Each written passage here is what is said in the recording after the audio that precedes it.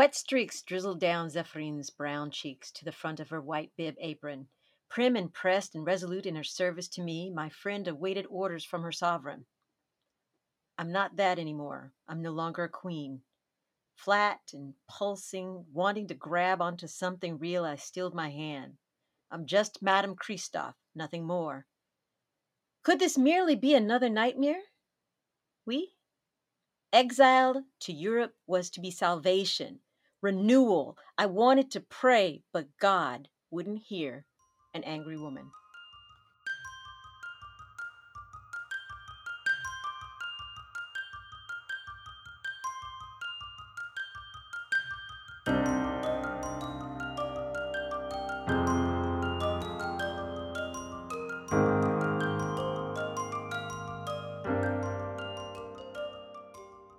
This is the Haitians need to rise up again. They need to find the unification. They need to rise again as one people, as they did before, because that's how you destroy monsters.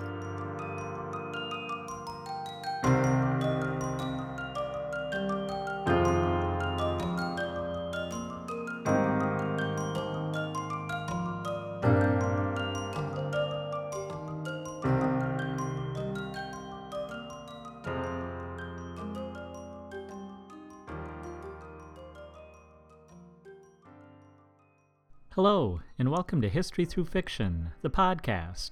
I'm your host, Colin Mustful, and today I am thrilled to be joined by Vanessa Riley, author of the novel Queen of Exiles. And whether I use the landscape of a historical romance or a historical mystery or my favorite historical fiction, I'm going to give you a story that is wrapped in history, but will move you and show you things of people with agency. You're going to look at history a little differently.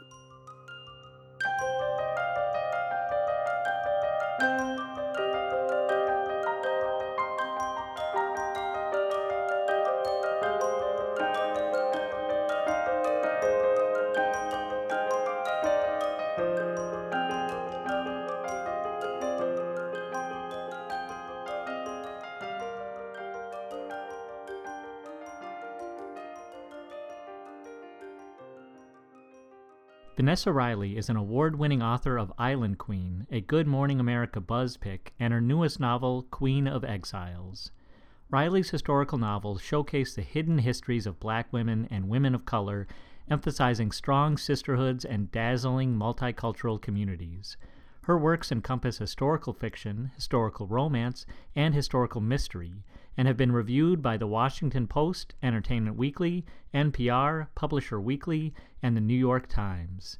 Today, I'll be talking to her about her newest historical novel, Queen of Exiles.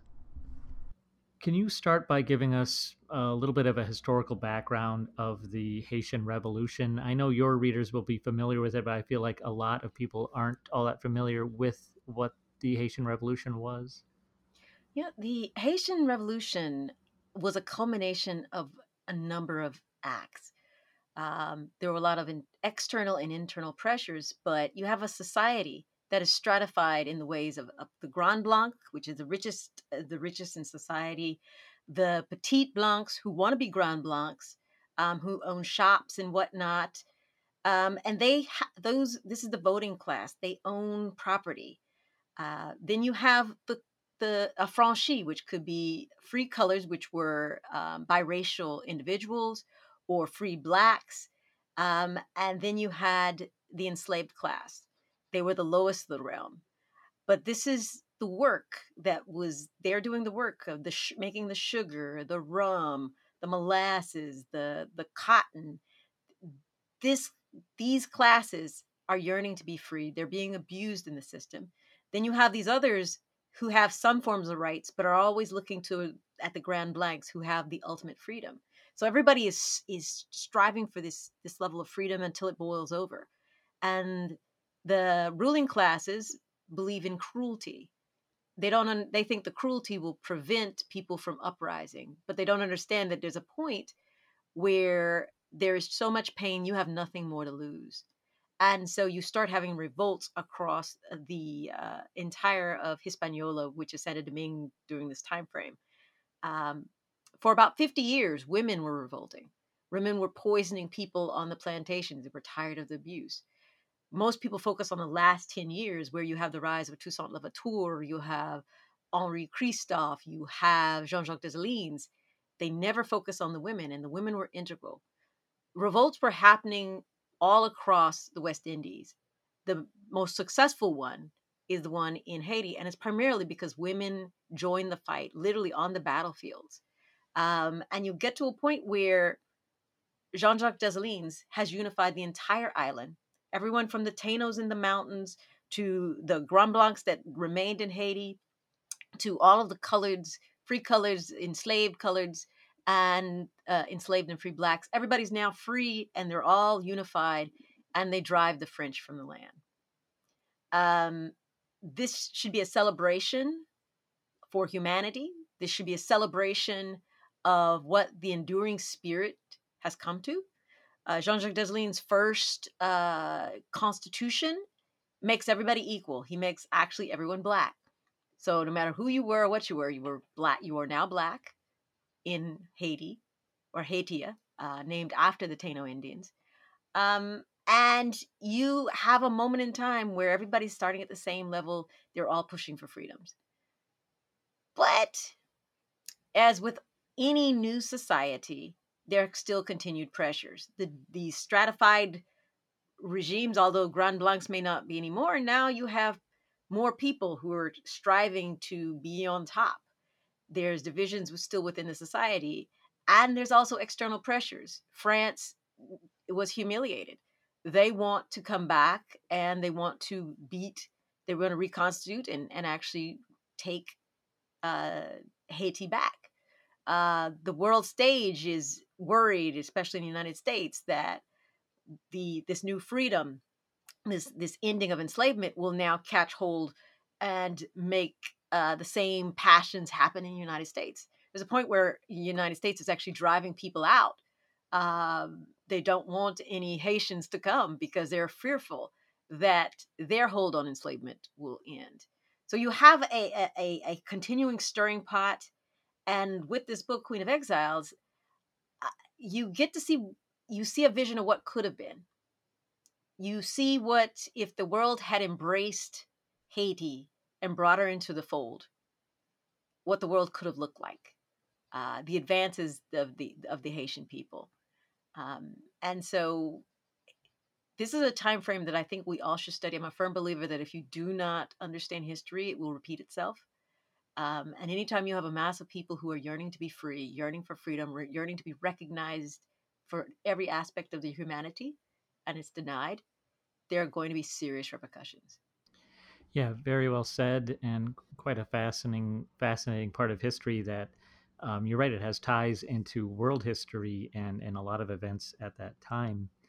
You talked early about the women and the role that they played in the Haitian Revolution and that part of history. So let's talk about the Queen of Exiles, the main historical figure in the novel, the main character in your novel, Marie Louise Coy David. Who was she? What class was she a part of? And how did she become the queen of the Kingdom of Haiti? Marie's Louise, or Queen Louise's rise, is amazing. Her father owned a hotel in Le Cap. Um, we take you back prior to the revolution.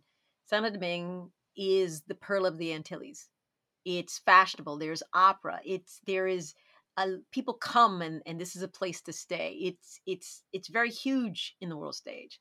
And Adam Smith, some of your economists will say that the best sugar, the best indigo, the best products are always coming from this Saint Domingue soil. She's in the middle class. They're a Franchi. She has never known enslavement.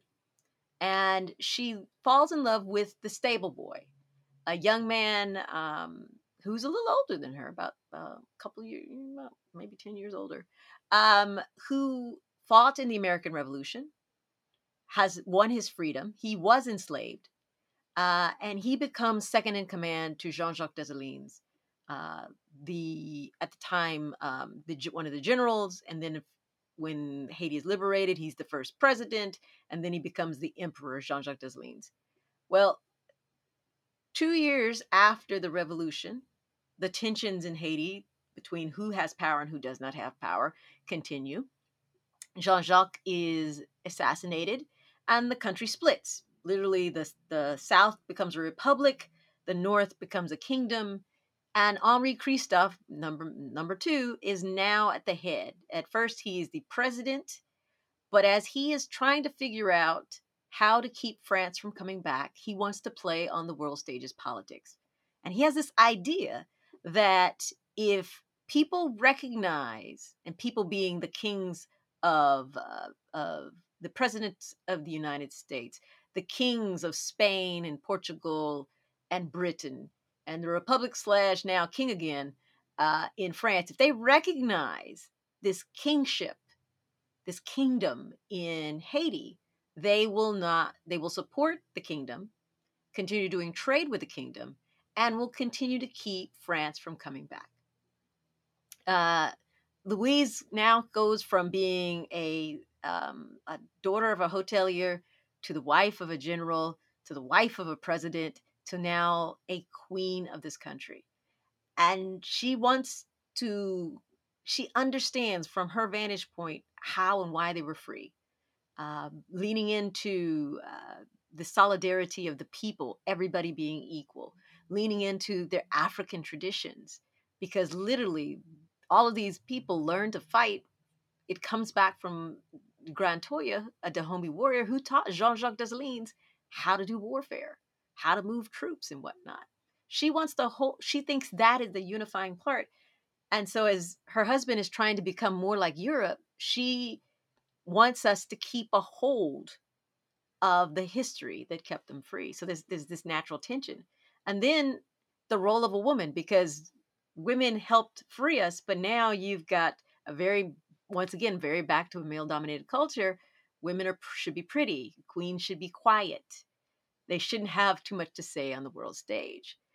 So she finds herself at odds with this man she adores, this man she loves, and she's trying to keep him from folly because she continues to hear the rumblings of the people. She has a very big heart for the people. And there's a day of reckoning, and she has to help him, and then she has to watch him fall, and then she has to figure out what happens next to her and her family. And she literally has to be in exile from the land that she loves, from what what remains of her family still in Haiti. She's lucky to get out with her two daughters alive. She makes it to London, and as I read, as you read at the very beginning of this book, the jewelry that she took with her that she was going to use to pay their way, it's all stolen. So not only is she in this new country, she's got to figure out, how do I restart my life? And what I'd counted on, that's gone too. So she's in mourning of what's happened in Haiti, losing her husband, losing her country, and the means that she was going to use to protect her daughters, the two princesses, that's gone now too. I want to ask you a little bit more about the history, and this is really kind of just a personal interest. Now, so Marie Louise was displaced by a coup, and a part of the coup, it was related to the debt that Haiti had to France, and that made me curious because Haiti had broken free from France. How did they end up in debt with France? Okay. So during the time where Henri is alive, King Henri is alive, he's sending people to uh, England, and he's having letters exchanged with the Tsar of Russia, and those two countries actually keep France from trying to attack Haiti. So he was somewhat successful, but when he has a stroke and dies, and then you have this coup, um, uh, Petion and then the new leader of the republic, they unify. Boyer unifies the country, but he gets rid of all the strong men. So all the people he thinks that would rise up and oppose him, he has them executed. So 5 years later, when France comes back, this time because Boyer did not want to be like King Henri, he does not continue this diplomatic missions to England and Russia and these other countries. There's no one defending Haiti. So when France comes back, they bring a huge warship and they intend to blow the island to smithereens if they do not um, sign over a deal saying they're going to pay reparations. Boyer, in my opinion, from what I find, was more interested in securing the gains that he personally got, that he and his cabinet personally got, that they just assumed that this debt would be paid by the people and they signed it away. Also, there may have been fear because, once again, there are no the people that defeated France the first time, they're all gone. Either they've died just natural attrition or a stroke like King Henri, or he's executed all the people who would stand up. So you have no one in the world who's going to standing up for Haiti. The people who would have risen up to fight France again are all dead. And you have people who are more interested in securing their own economic status. They sign away Haiti's future because now instead of investing in roads and education and all the things that Henri was doing, it now has to go to France. So when you look at the Dominican Republic and Haiti, people want to say mismanagement. People want to say all these different things of why Haiti has fallen behind the curve. But if you take billions and billions of dollars away from an economy and they're not allowed to invest, you see the differences. The Dominican Republic never had this issue. They had no one to pay. They have been able to continue to build their country. Haiti has been robbing generation after generation to pay these debts.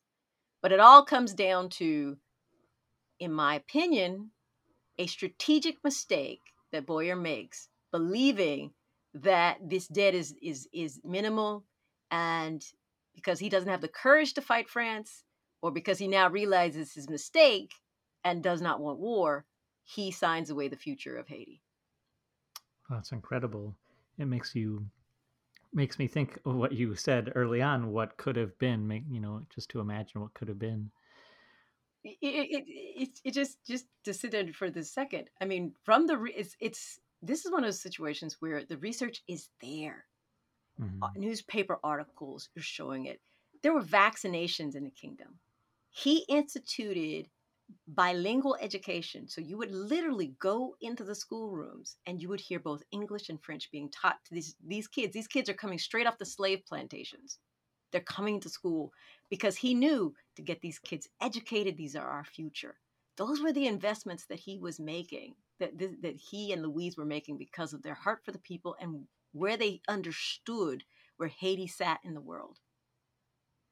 Well, I think that's what's so valuable about your writing and others writing about history is it reminds us where we've come from and helps us hopefully to confront some of these things as I'm sure there must be talks of reparations for Haiti. Do you know anything about those? There are always talks, but there's been very little action. You know, um, you look at the Eiffel Tower. Eiffel Tower was funded by the interest payments to one of the banks that held the notes on Haiti. Citibank or Citicorp here in the United States. The way this debt changed over and with interest payments, I mean, they literally it wasn't paid off until the 70s, 1970s. So hundreds and hundreds of years of interest. I would love to see reparations, but at the same time, I think a new wave of leadership has to happen in Haiti. The women need to rise up again and balance out all these factors, and people need to look at how we do what we need to do for the children, and really invest in doing things we need to do for the children.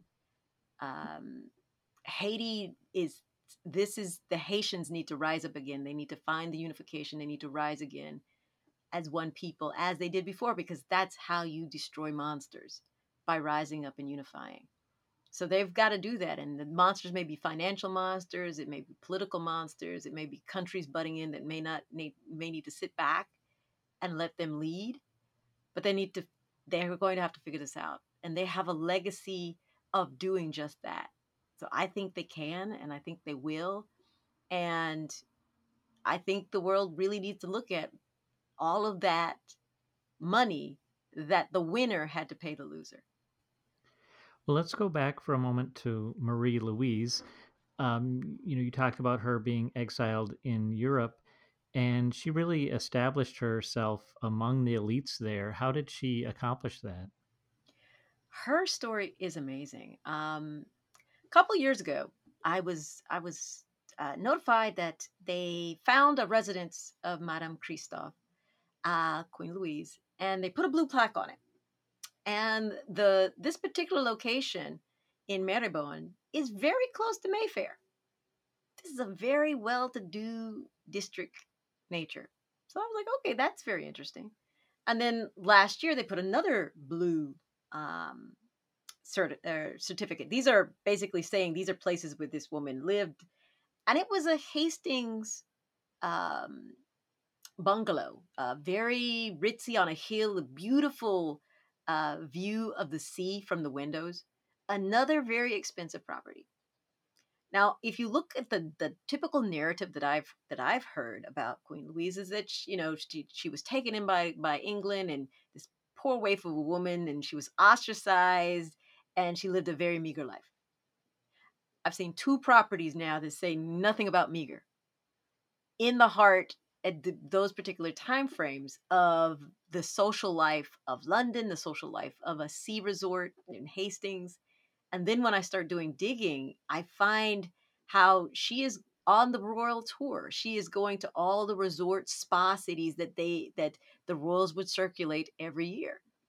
One doesn't do that out of the kindness out of someone's heart paying your way. You have to pay your way, which means somehow she's got means again. Somehow she has rebuilt this a fortune.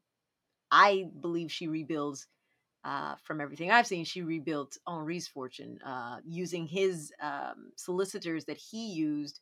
She's able to put these different things. And one thing I have found, regardless of sex or skin color or race, money trumps everything. And so to be accepted on this stage, she had to have considerable amount of money. And she is accepted. There is, I often call this hiding in plain sight. In my process, I'm reconstructing things. I am digging through, pulling articles, and I happen to find a travel journal because those were very popular. And this particular author, he's at an opening of the theater in Florence. And he's just casually describing who's there. And he goes, oh, the ex king of Westphalia, the ex king of Holland, uh, Prince such and Madame Christophe and her daughters. And then he keeps going. To be seated in the rows that they're seated in is just another example of how Madame Christophe and her daughters are accepted as royalty in these very time frames, as well as the status she has. You're not going to sit on the row with kings if you're not a queen, accepted amongst these people. So this is a story that needs to be told because people's feelings about what history is or euphemisms they tell them or stereotypes that we believe, many times they are completely wrong. And sometimes it's incredibly frustrating when you see the evidence right there, newspaper article after newspaper article, and yet people adapt based on what they think this must be the way history is. Well, let's step outside of history for a second. Let's step outside of the storytelling and let's talk about you. I read that you started out as an engineer. How did you go from being an engineer to being a novelist?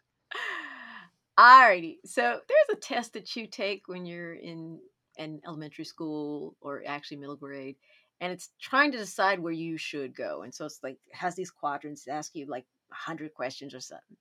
Taking this thing like twice. Every time I took it, I was dead center. I was gifted in writing and I was gifted in math. I was on the academic team and all that kind of fun stuff, but I was also winning competitions in writing, governor's awards and things like this. And my mama sat me down one day and she's like, baby, I know you love this writing stuff, but you always need to be able to pay your bills. So math pays the bills. A PhD from Stanford in mechanical engineering takes you wonderful, great places. I worked for General Motors. I've done projects for NASA. Math does great. But when you have a passion for something, it never leaves. And I've been very fortunate to be able to make this transition, to let these gifts of being able to write and write these stories come to pass. Well, I want to ask you more about that transition because just from your online presence, I get the impression that you were very business-like in your endeavors as an author. Is that intentional? Is that something you enjoy? What is it like for you to kind of dip your toes into the business aspects, instead of just being a storyteller? Well, the unfortunate thing, and you know this, is you just can't write the story. You've got to, because you've got to get it out there. You've got to project and tell the story. Because if you don't, it's like the tree falling in the woods. Does it make a sound? You have to tell a story. You've got to get on social media. You have to write articles. You have to do things to bring attention, the spotlight. I've been gifted to tell these stories, but I also have a responsibility to make sure the stories are heard. So I'll do what I need to do to market these stories, because I think there's so much misunderstanding. There's so many times we think we're so different from anyone, or we haven't had these particular unique challenges. And when you find people who have done phenomenal things, particularly when they have a background that you can identify with, or a face that looks like yours or your ancestors, there it's something wonderful. And when given the platform, you have to make the most of it. So I will, business-like is a very interesting word. I will do what's necessary to get these stories out, because I want the readers to know. I think people who enjoy history, they love these stories, and they love how we go and find all this research and pull it together and show a perspective that they weren't even aware maybe that existed. I think that's a gift, and it's fun, and I like doing it. Well, and I like the way you said that. As an author myself, I feel a little reticent sometimes because I don't want to bother people or annoy them. But you kind of rephrase that in another way, that it's they stories that they deserve to have and to hear and to learn about. I know you put your heart in what you do, right? And you haven't done a disservice. You've checked all the boxes of story development and character development, and you've researched your facts. You owe it to people to give them this type of story. They need to hear it. And I'm very proud of these stories, and I feel very privileged to be able to tell them. So if I need to stand on the street corner and shout out, buy my book, I'm going to do it. Because, if you're quiet about it, no one else is going to hear it. Mhm. There are stories of lightning striking and things happening, but it's very rare. And Mhm. I'm living in the sunshine, not waiting for the thunder. Well, you write more than just historical fiction. You also write historical romance and mystery.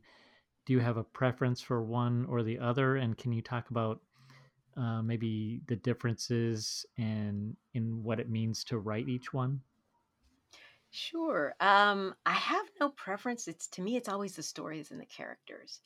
But there are times, my original entree into writing was historical romance, primarily because I don't think the world of fiction or the world of traditional publishing was ready to focus singularly on Black women, women of color in power positions.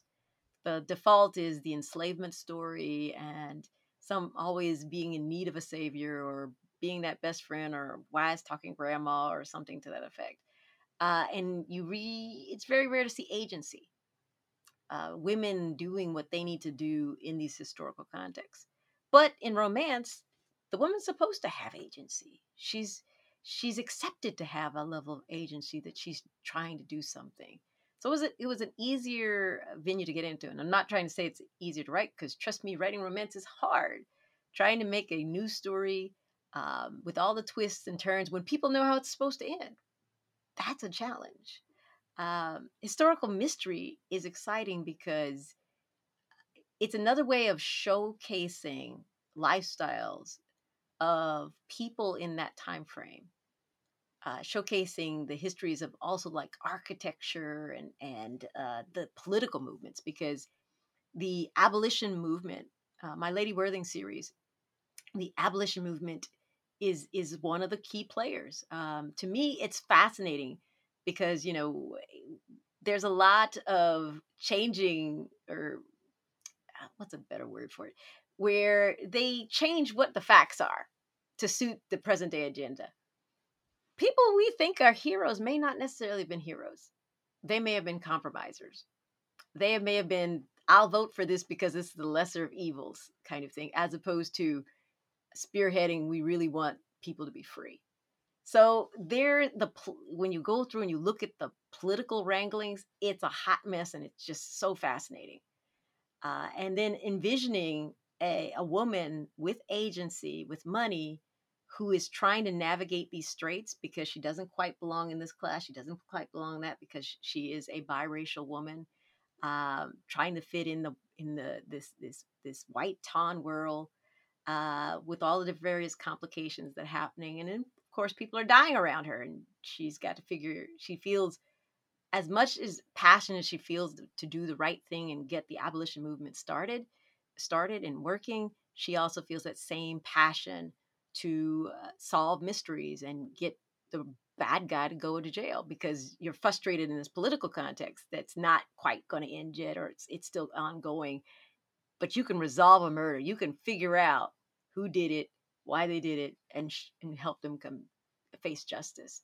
So it's a great way to have this very layered story that gives history, but you also get great characterizations, because Abigail's world is complicated, And I might have liked Dynasty when I was growing up in Dallas, and Remington Steele and Murder She Wrote, and these different aspects, and you kind Sure. of see all of that blended together in the Lady Worthing series.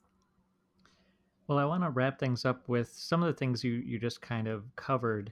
You write in a genre that focuses on illuminating the voices of marginalized Black women.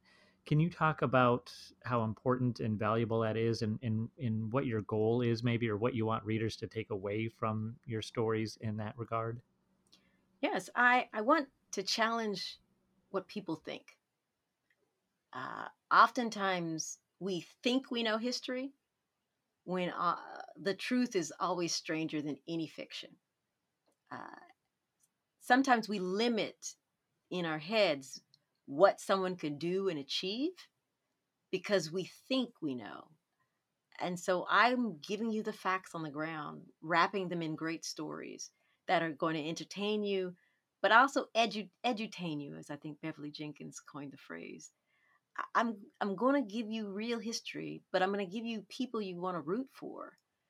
I will show they're not perfect people. I will show you their flaws as much as you see their heroism. Um, it's to me, it's so very important that you see that the world is actually more diverse, and that there were more people who came together to fight good causes, even people of different backgrounds, of different experiences, to do important things. And whether I use the landscape of a historical romance or a historical mystery or my favorite historical fiction, I'm going to give you a story that is wrapped in history, but will move you and show you things of people with agency. You're going to look at history a little differently. And I think that is the important thing. History is so important. We all need to know it. We all need to look at it with fresh eyes, and eyes that may be brown, not just blue, uh, from skin tones that are not necessarily just white or black, but all of the different mixes in between. I think it's exciting to see people who've done incredible things, even in the most uh, direst circumstances. I want to return their agency in these stories, and I think I do, and I think that's incredibly important. It is important, and hearing you talk about it, I really just can't help but smile. You say it so well. Thank you. Thank you.